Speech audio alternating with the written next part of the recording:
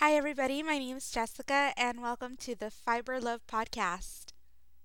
This is my very first episode, and I want to thank you all for stopping by to listen. Now, because I'm really new to podcasting and I'm kind of throwing myself in there are still a few little bumps and kinks I have to work out, so I hope you can forgive me for those, and hopefully in the future it'll be a lot more smooth.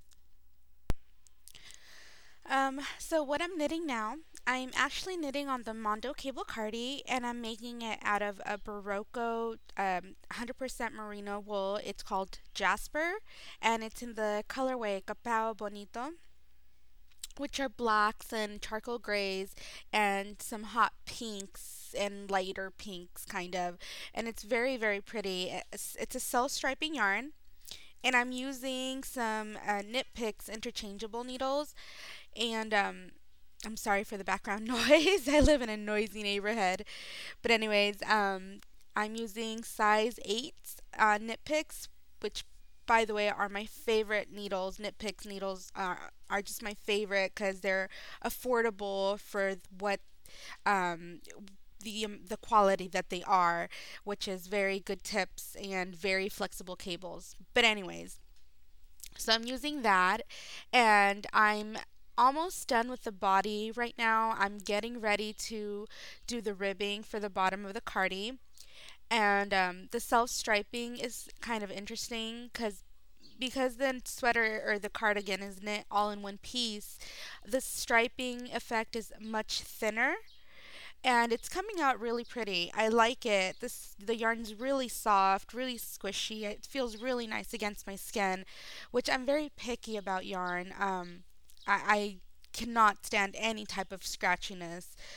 But it's very good yarn, and I had decided to hold the arms, the sleeve portions, with some cables, some interchangeable knit pick cables, so that way I can just unscrew the needles and start knitting on my sleeves right away as soon as I'm done with the body, which is a tip I got. I think I got that from one of the podcasts. I think it was Knit Knit Cafe with Abby and Ben, which I love, by the way. I love that podcast.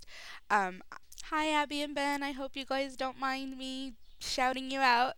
Um, Anyways, so that's where I am with that. I'm sure I'm not going to have it ready to wear this year. I'll be able to wear it for next fall or next winter, but I'll probably just knit on it and not be able to wear it till then. Another thing I'm knitting on are the Skyla socks, and it's spelled Scylla. I'm using some Ella Ray sock yarn, and it is also in a hot pinks with blacks and charcoal grays. And I found this yarn on a trip to my LYS, and I had it knit for about a week and a half. Was kind of bored with my Mondo Cable Cardi, and I put it aside, and I wasn't sure what to start. I didn't have any socks on the needles. I didn't have anything else I wanted to knit on the needles. So I went to my LYS to get some inspiration, and I found this yarn. And then I went online, and I think I started a thread, and I asked for some advice on what pattern to start. And I decided I wanted a slip stitch pattern because the yarn was variegated and it wasn't self striping. And the only disadvantage that I was told was that the slip stitch pattern could make my socks a little bit tighter. I'm sorry, my phone rang. My aunt's been calling for my mom. This is the fourth time in about half an hour that she's called. Anyways, um, so yeah, I started the Skyla, and I forgot what I was saying. Oh yeah, so the slip stitch pattern can make your garment fit a little bit tighter. So you have to watch out with gauge on that, and also um, what else was mentioned? Oh, it eats up a little bit more of yarn than normally, than with another pattern. But I was fine with it. I said, you know what, I'm just going to try it out. And so I cast it on. It's knit toe up, and I used size 1 double pointed needles. Um, I don't know what needles they were. I bought them a very long time ago, and they were still sitting on a pair of socks that I started. It was my very first pair of socks, and I was with a bamboo blend sock yarn. And when I tried it on, it didn't fit, so I stopped knitting on those socks. And this was like 4 years ago. So the needles have been sitting on those socks. On that sock for all that time.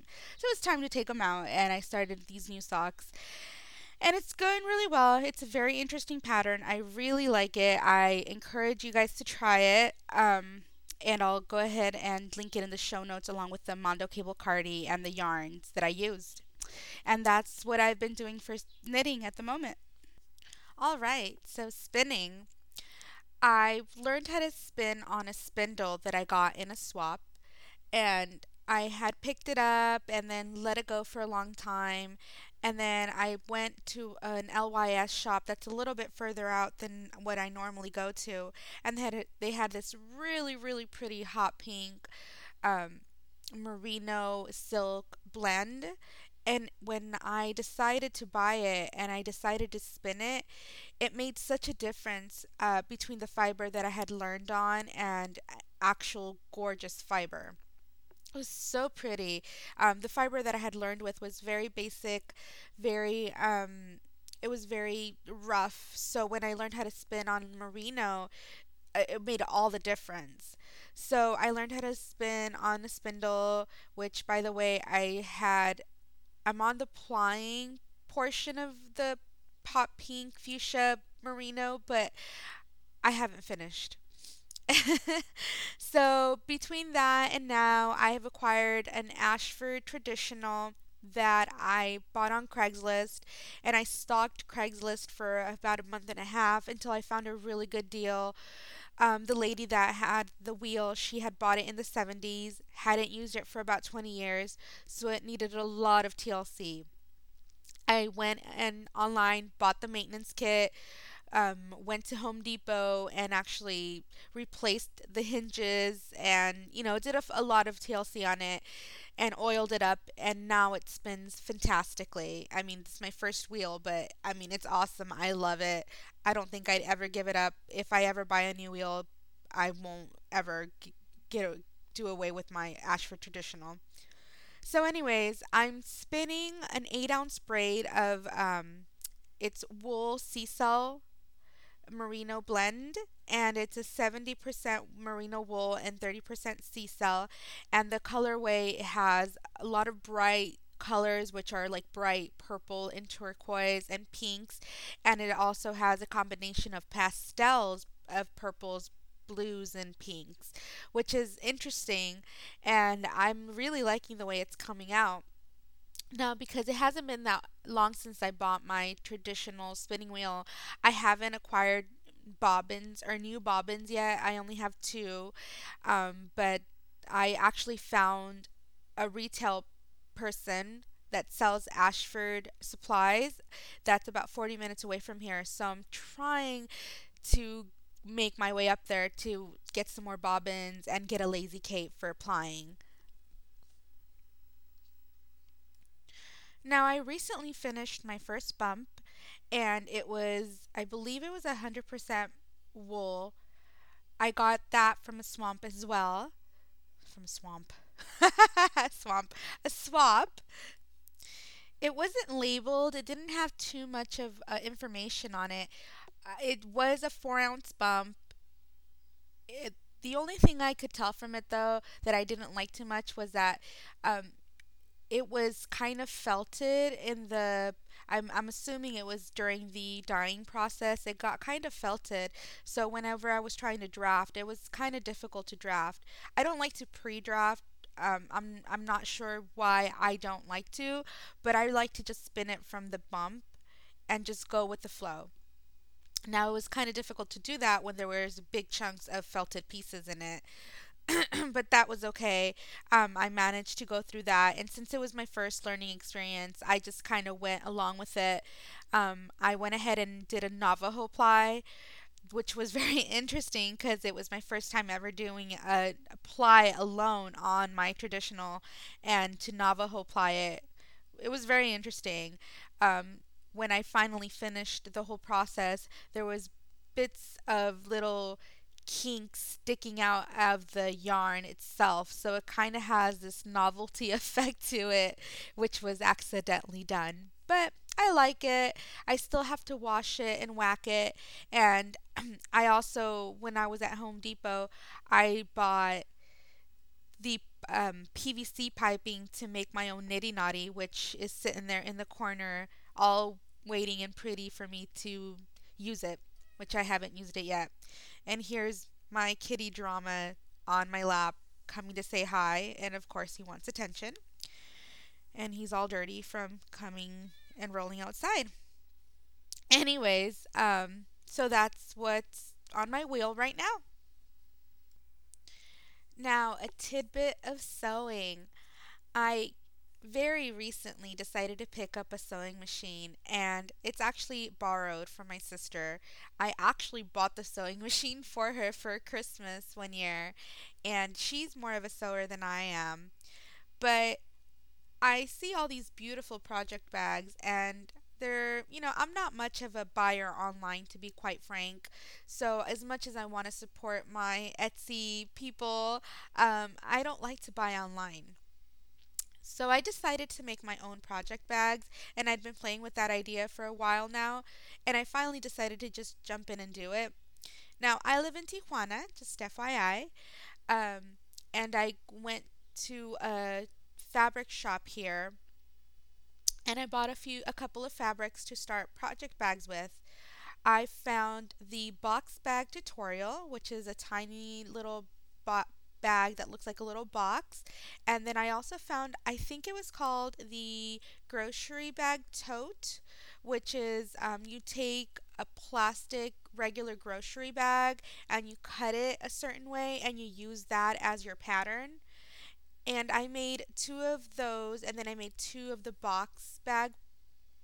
uh, box bag bags, and I made those little Notion bags, and then I kind of used the same material for the tote bag and kind of matched them up that way. And I made two, and they're really cute. And I'm actually using one of my tote bags for my Mondo Cable Cardi.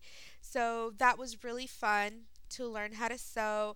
It was really hard because you have to first you have to kind of get yourself you got to learn the machine. It was really hard to learn the machine, and my sister had to come over and show me, and it was frustrating. But I got it down after a couple hours. I learned exactly how to work the machine, and the sewing. It took me a little bit as well. Of course, just like anything, you have a learning curve. But now that I know how to do it, it's a lot more fun. The only problem I have with now is cutting the fabric so that it's the same size. I used a lining and an outside part of the bag. So there was two pieces of fabric that had to be cut the same size so that in the sewing process it'd come out perfect, and it's still coming along, but I'm getting there. So that was fun. And I'll go ahead and link the patterns in the show notes so that way if you guys want to follow along and knit some of your own project bags, come on down and maybe we can get a thread going somewhere with pictures. I love pictures and I love to see people's projects, and hopefully you'll join me. Now, I just wanted to add a little bit of a gadget to the podcast, which today will be my iPod Touch. Now, I know a lot of knitters have a touch. Um, I love my touch. It's so useful for my knitting and for other things. I what I like to use it for is to keep my patterns stored in it. And what it does is you buy an app, and it's a PDF app. I think it was 199 that I paid for it, and you store all your PDF patterns onto your app, and there it is all the time. You don't have to carry paper patterns; you just carry your touch, and it's always in there. That's I love that about my iPod Touch. There's also other apps, counters, row counters, which I love because I could never find my row counter when I need it, or it's always being used for something else. Um, So I really, really would like to encourage you guys to get a touch. And you don't even have to get an expensive one. Get a cheapy one. Get a used one. Excuse me. There's always people willing to sell their older versions to buy newer models. You don't need an expensive, brand new touch. Just get something that'll hold your patterns. That's what I would recommend. And that's it for that. Now, I hope that you enjoyed my podcast. I know it's a little bit vague and short right now, but like I said, I'm just starting out. Hopefully, I'll get better. I would like to apologize for all my throat clearing throughout the process. It's very warm, very hot, and I'm sorry about all the background noise. I had to open all my doors and windows, and it's so hot. And like I said, my neighborhood is really loud. I live in Tijuana, Mexico, and it's a little bit different here. People aren't quiet. People are always outside, and there's always kids playing, and so I just like to apologize for any background noise if you hear it. But anyways, I'd like to sign off. I'd like to thank you all for joining me.